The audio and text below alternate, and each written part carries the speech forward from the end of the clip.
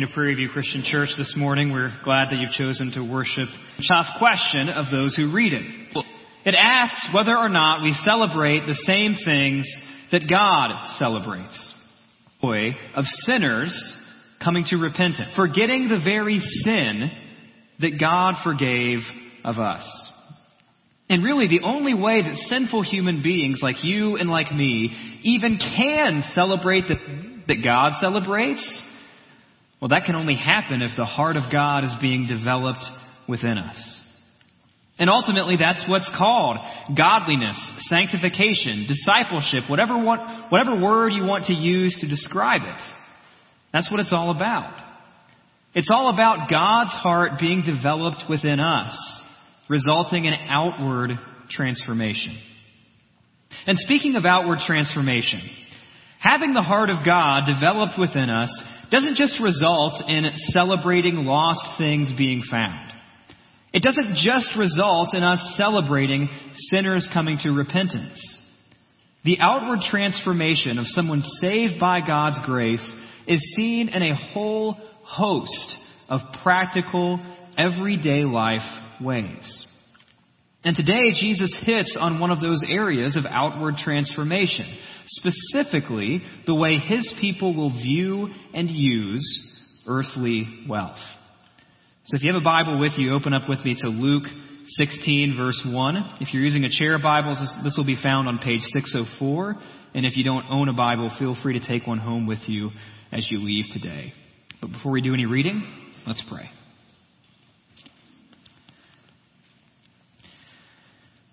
Father, we're very grateful for all that you've done for us.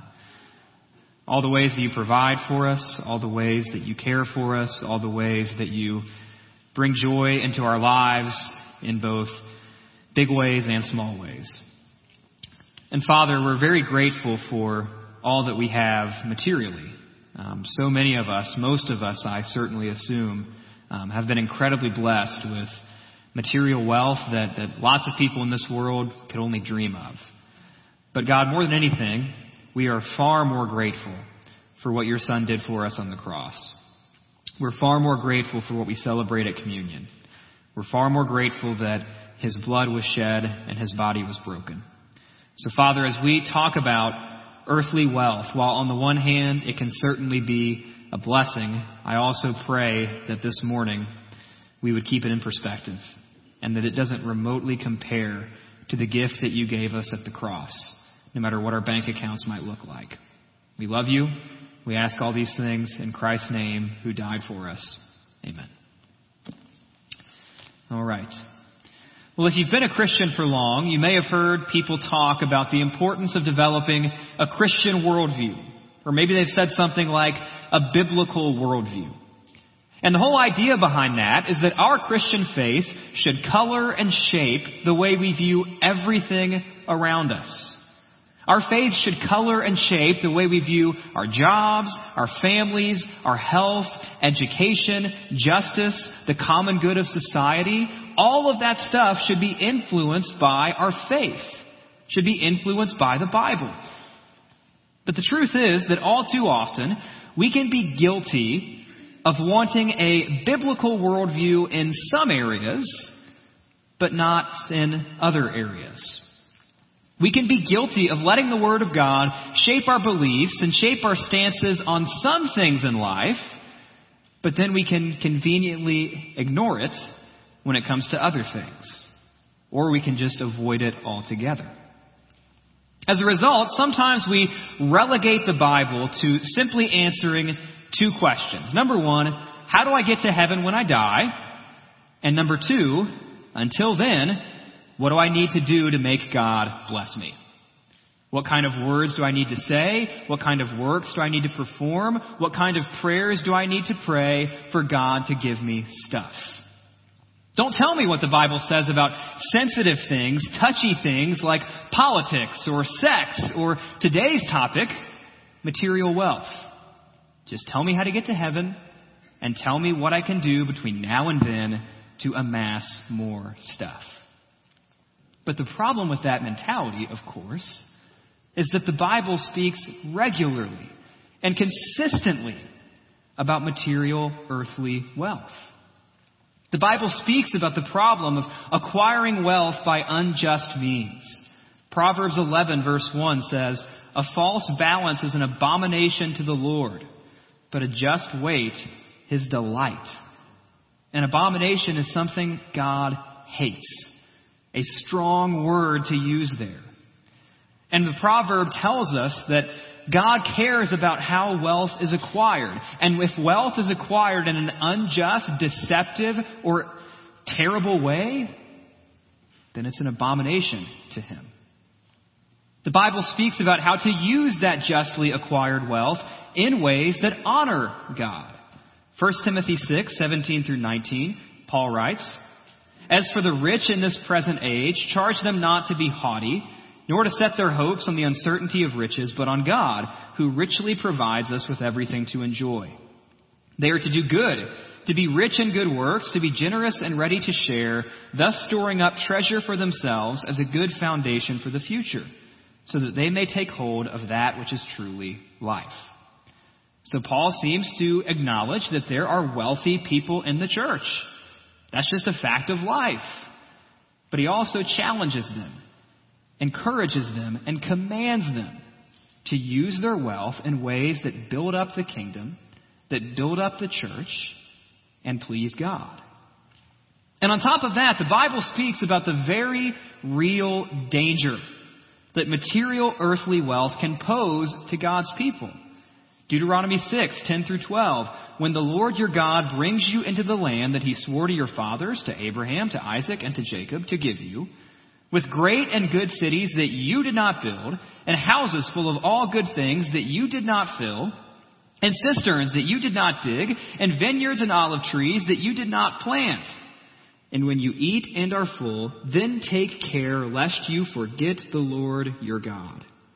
That phrase is important. "Then take care lest you forget the Lord your God, who brought you out of the land of Egypt, out of the house of slavery."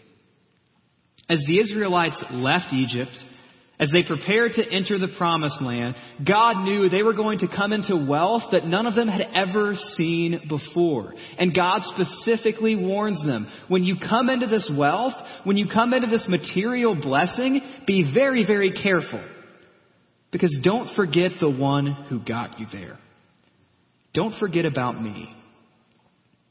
But again, all too often, we like to ignore what the Bible says about wealth. Sweep it under the rug. Avoid it altogether. Because sometimes we really love our money more than we like to admit. But again, we don't have to just wrestle with passages about wealth from Old Testament wisdom, like Proverbs, or Old Testament law, like Deuteronomy, or Paul's letters, like 1 Timothy. The fact is that Jesus has plenty to say about wealth on his own. That brings us to Luke 16, verse 1. "He also said to the disciples, 'There was a rich man who had a manager, and charges were brought to him that this man was wasting his possessions. And he called him and said to him, "What is this that I hear about you? Turn in the account of your management, for you can no longer be manager." And the manager said to himself, "What do I do, since my master is taking the management away from me? I'm not strong enough to dig, and I'm ashamed to beg. I have decided what to do, so that when I am removed from management, people may receive me into their houses." So, summoning his master's debtors one by one, he said to the first, "How much do you owe my master?" He said, 100 measures of oil. He said to him, "Take your bill and sit down quickly and write 50. Then he said to another, "And how much do you owe?" He said, 100 measures of wheat. He said to him, "Take your bill and write 80. The master commended the dishonest manager for his shrewdness.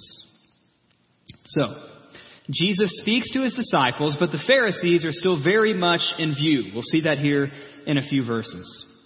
And he gives this parable, he gives this lesson that is admittedly a little bit confusing. And how to understand this teaching has troubled people like you and people like me for a long time. What's Jesus trying to get at? But if we read it slowly, if we read it carefully, if we take it apart bit by bit, we might be able to discern what Jesus has in mind. So, we see two characters, a rich man and a manager. Now, the manager is in an enviable position. I mean, think about it. Working for a rich man like this, with all the resources he's been entrusted with, that job can have some perks. That's probably a pretty good gig. But the problem for the manager is that he is guilty of wasting the rich man's wealth. That same word for wasting is the word that we read last week in the parable of the prodigal son. The manager has squandered the rich man's property the same way the prodigal son squandered his inheritance. And when the rich man hears about this wastefulness, this squandering, you can't blame him for preparing to fire the manager. Let's shift back to the manager. Put yourself in his shoes. If you're the manager, it's probably too late to do much to salvage this situation. He made some bad decisions. He's being held accountable for it. He's losing his job. His goose is cooked. However, he does come up with one last-ditch thing to do before he loses his job. One last thing to do as acting manager before his head hits the chopping block. What he does is he goes to the debtors who owe the rich man a lot of money, and he collects from them. But in the process, he reduces their debts significantly. Now, why would he do that? Well, he doesn't do it to save his job. Again, that ship appears to have sailed. He doesn't do it for revenge against the rich man, revenge against his boss. He doesn't appear to do it as an act of kindness to his clients. Why does he do it? Well, the passage tells us that he does it to save his own skin. He's about to lose his job. He's not going to have anywhere to go. He doesn't want to do manual labor. He's too proud to beg. So he figures, in my last act as manager, I'll reduce these people's debts significantly. And then when I get fired, they'll owe me something. They'll do me some favors. They'll let me into their houses when I have nowhere to go. Because I was looking out for them before I got fired.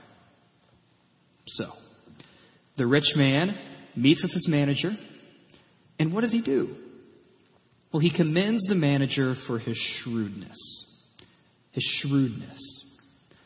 Now, while the manager obviously made some poor decisions to get to the point of being fired, you have to give him some credit in these moments. Because when his livelihood was on the line, when crunch time came, the manager came up with a clever solution. The word shrewd could also be translated as wise or prudent. When his livelihood was on the line, he was clever. Okay, sure. Sounds simple enough. The guy came up with a slick solution to his problem. But again, what's the point? What's the lesson? Well, here's where things get a little bit confusing. Pick up in verse 8. Jesus says, "For the sons of this world are more shrewd in dealing with their own generation than the sons of light. And I tell you, make friends for yourselves by means of unrighteous wealth, so that when it fails, they may receive you into the eternal dwellings." So, the confusion that we always come to with this parable is this. We ask the question, is Jesus commending dishonesty? Is Jesus commending this man's dishonesty?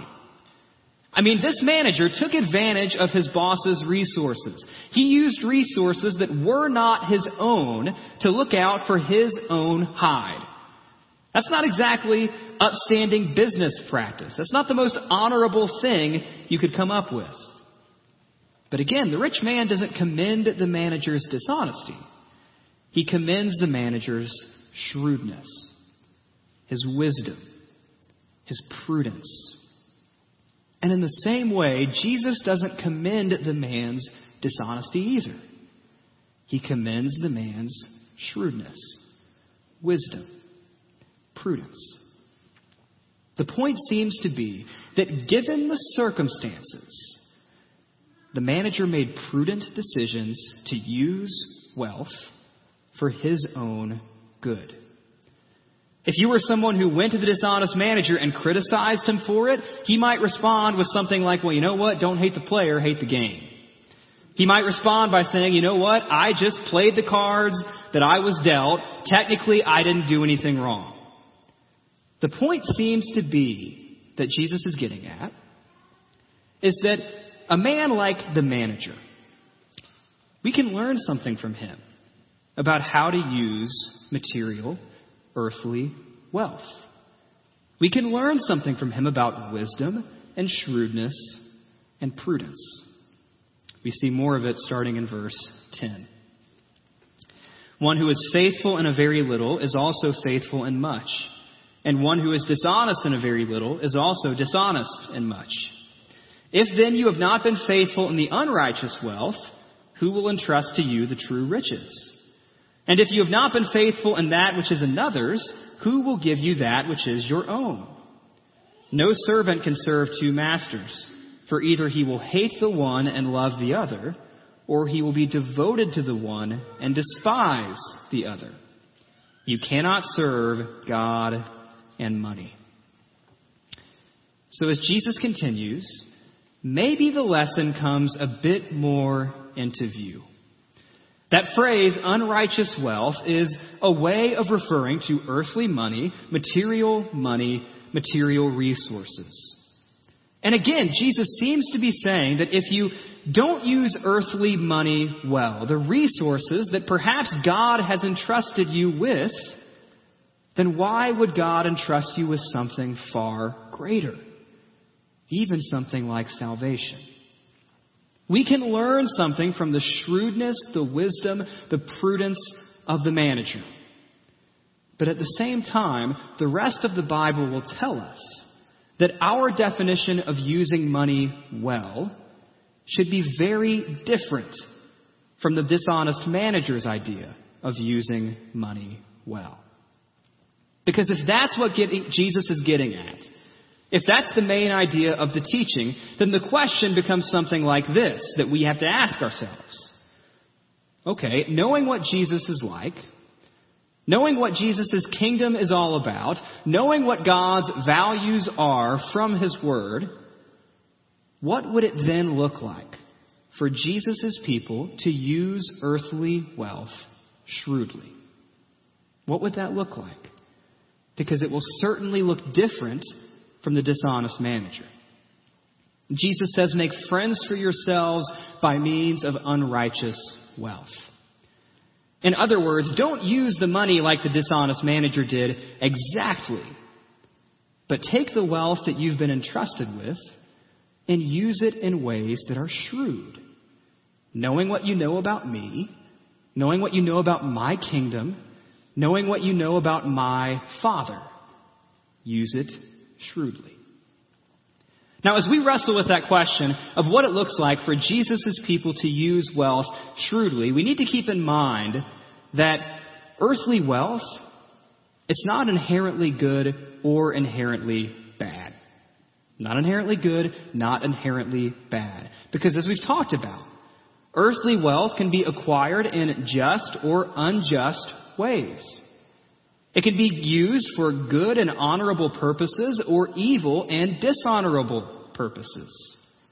Earthly wealth can be submitted to God's kingdom for His glory, or we can submit ourselves to it, making it a false idol. And if nothing else, perhaps we can agree on this. If nothing else, Jesus' followers are called to be much more thoughtful about our wealth than we typically are. We shouldn't naively assume that all wealth equals blessing from God. The Sermon on the Mount taught us that, remember? Woe to you who are rich, blessed to you who are poor. We shouldn't fool ourselves into thinking that as long as we give our 10%, then wealth isn't an idol for us. Maybe we think, you know what, I give my 10%, I give 20%. Well, you can give 50%, and wealth can still be an idol for you. None of us is above worshiping our wealth, no matter how much we have or how much we don't have. And of course, we should know better than to hoard wealth for ourselves, because Jesus said that where our treasure is, there our heart will be also. We are called to be shrewd with the earthly wealth we acquire. That will look very different from the dishonest manager who used his wealth to save his own skin. Shrewd use of wealth for kingdom people will look like kingdom advancement and God's glory. And one way that we use that wealth shrewdly is that we vigilantly reject the temptation to worship it or to praise it, no matter how much we have or how much we don't have. Jump forward to verse 14 of Luke 16. The Pharisees, who were lovers of money, can't forget about the Pharisees, heard all these things, and they ridiculed him. And he said to them, "You are those who justify yourselves before men, but God knows your hearts. For what is exalted among men is an abomination in the sight of God.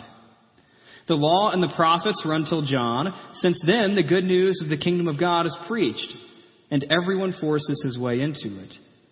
But it is easier for heaven and earth to pass away than for one dot of the law to become void.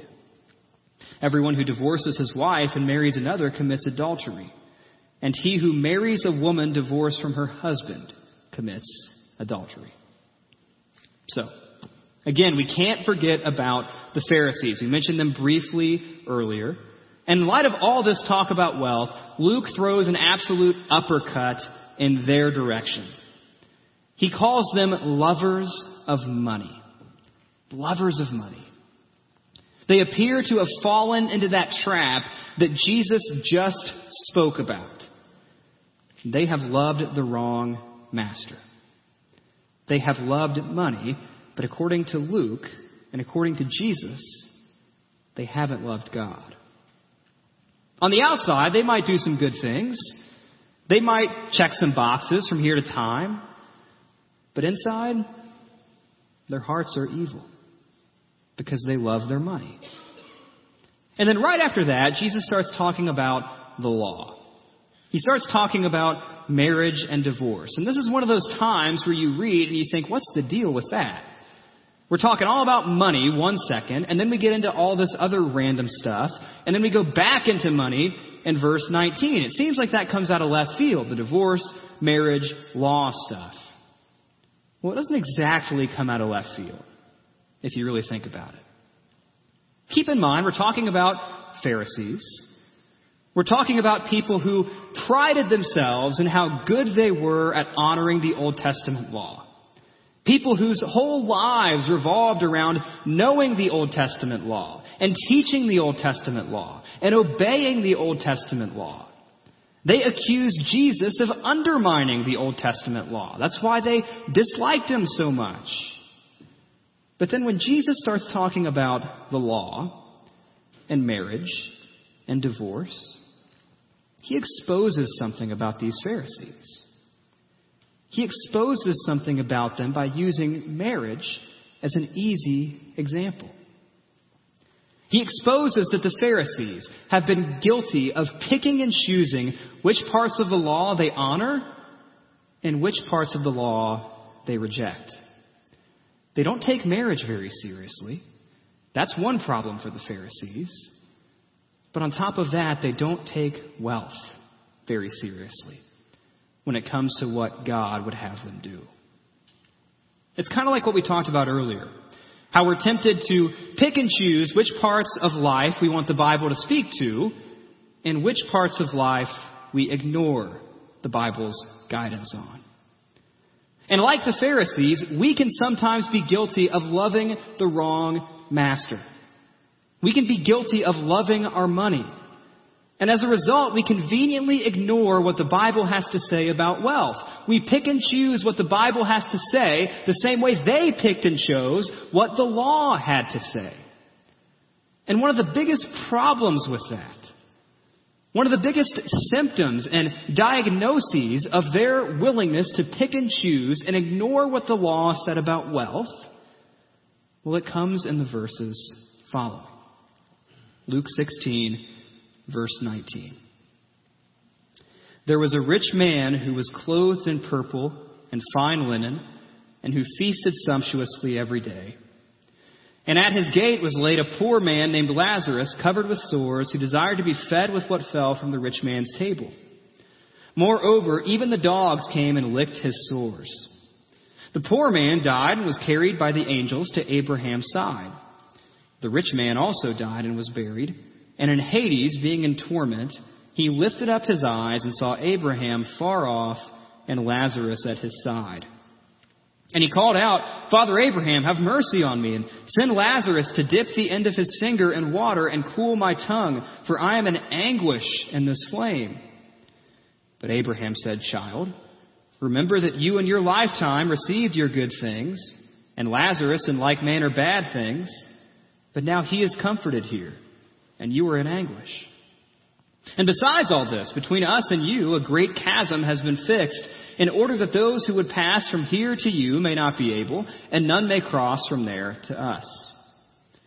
And he said, Then I beg you, Father, to send him to my father's house, for I have 5 brothers, so that he may warn them, lest they also come into this place of torment. But Abraham said, They have Moses and the prophets. Let them hear them. And he said, No, Father Abraham, but if someone goes to them from the dead, they will repent. He said to him, If they do not hear Moses and the prophets, neither will they be convinced if someone should rise from the dead.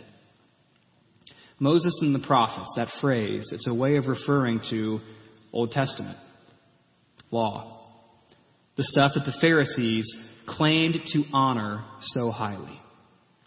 And it seems like this rich man is saying, Father, if you just leave them to the law, they're going to pick and choose the same way I did, and they're going to end up in torment like I am. Can't you send the poor man to help them? They'll believe then.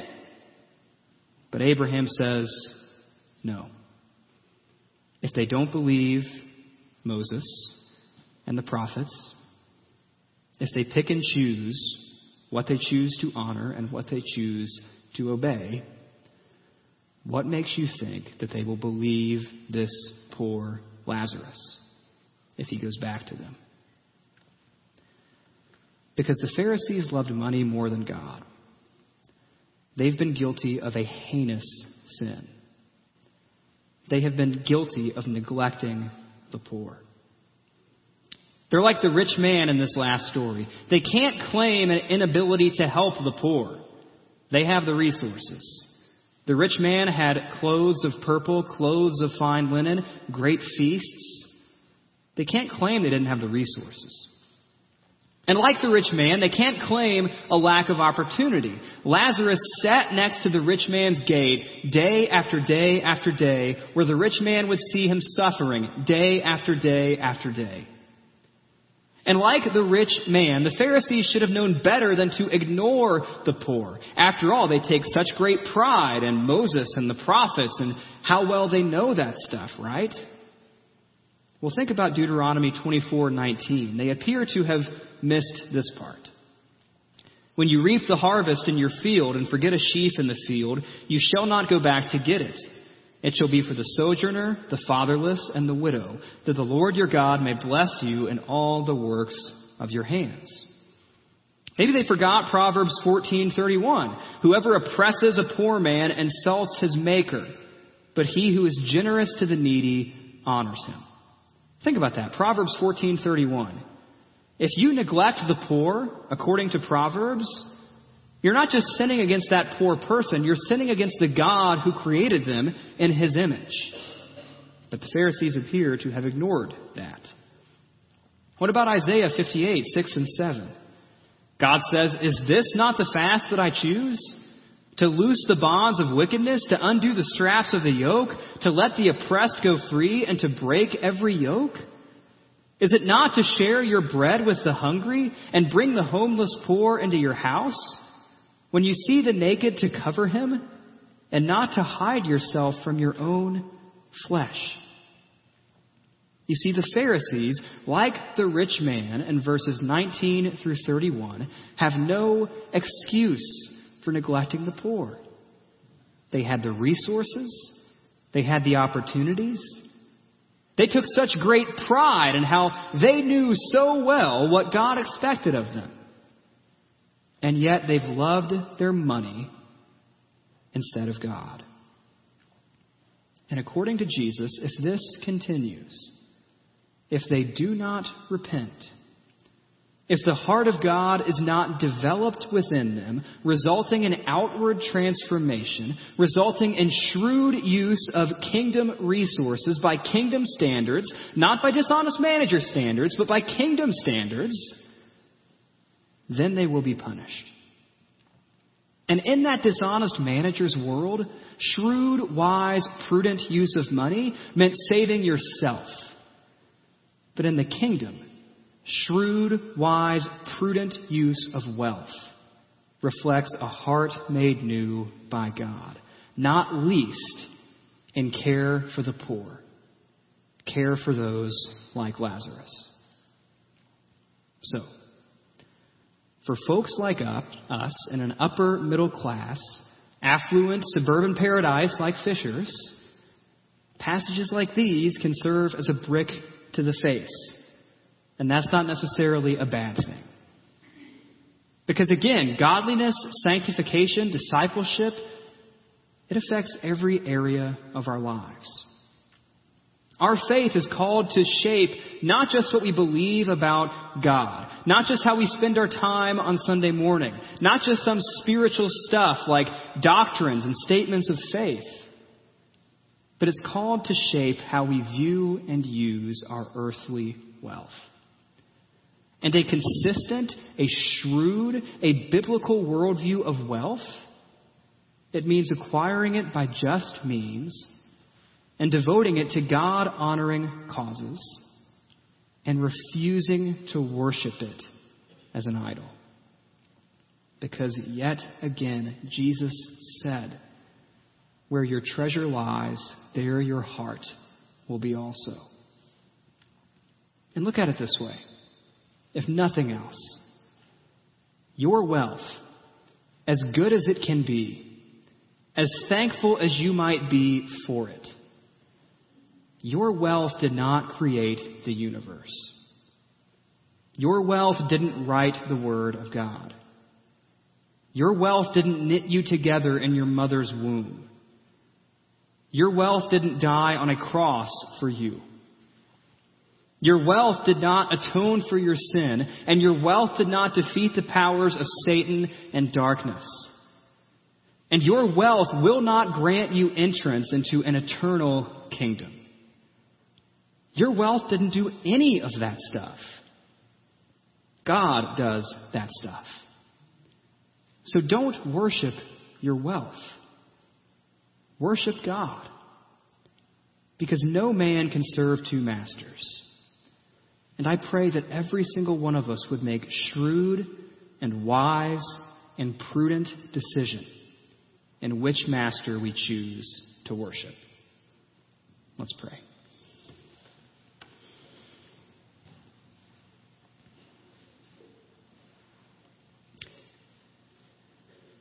Father, again, sometimes we look at the Bible and we see some passages that are encouraging and joyful and lighthearted and just make us leave feeling like we're walking on a cloud. But then other times we read parts of your word that challenge us and convict us and really point out our sin to us. And Father, again, it's so tempting to pick and choose which parts we want to listen to and which parts we don't want to listen to, which parts we want to read and which parts we don't want to read, and even which text we want to preach on and which text we don't want to preach on. But Father, thank you for Luke 16. Thank you that in your grace you explicitly remind us that our wealth in the big scheme of things doesn't compare to you.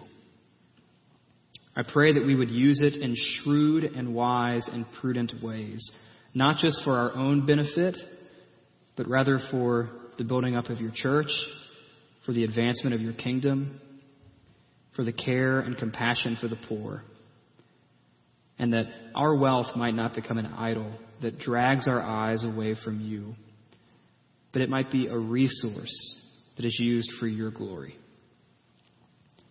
Father, thank you that even though we are so often guilty of disobedience, we are so often guilty of willful ignorance, that you're still gracious, that you're still merciful and patient with us, that you sent your Son to die for us, knowing that we would struggle with sins like this, knowing that we would struggle with idolatry, knowing that we would struggle with rebellion, knowing that we wouldn't always love you in the way that you love us. But Father, thank you again for your grace. I pray that as we leave here, we would have a new perspective on our wealth, or maybe just be reminded of the perspective that we're always called to have, that our wealth is a resource for your glory, and that it is not worth our worship. We love you. We praise you. We ask these things in Christ's name, who is worth our worship. Amen.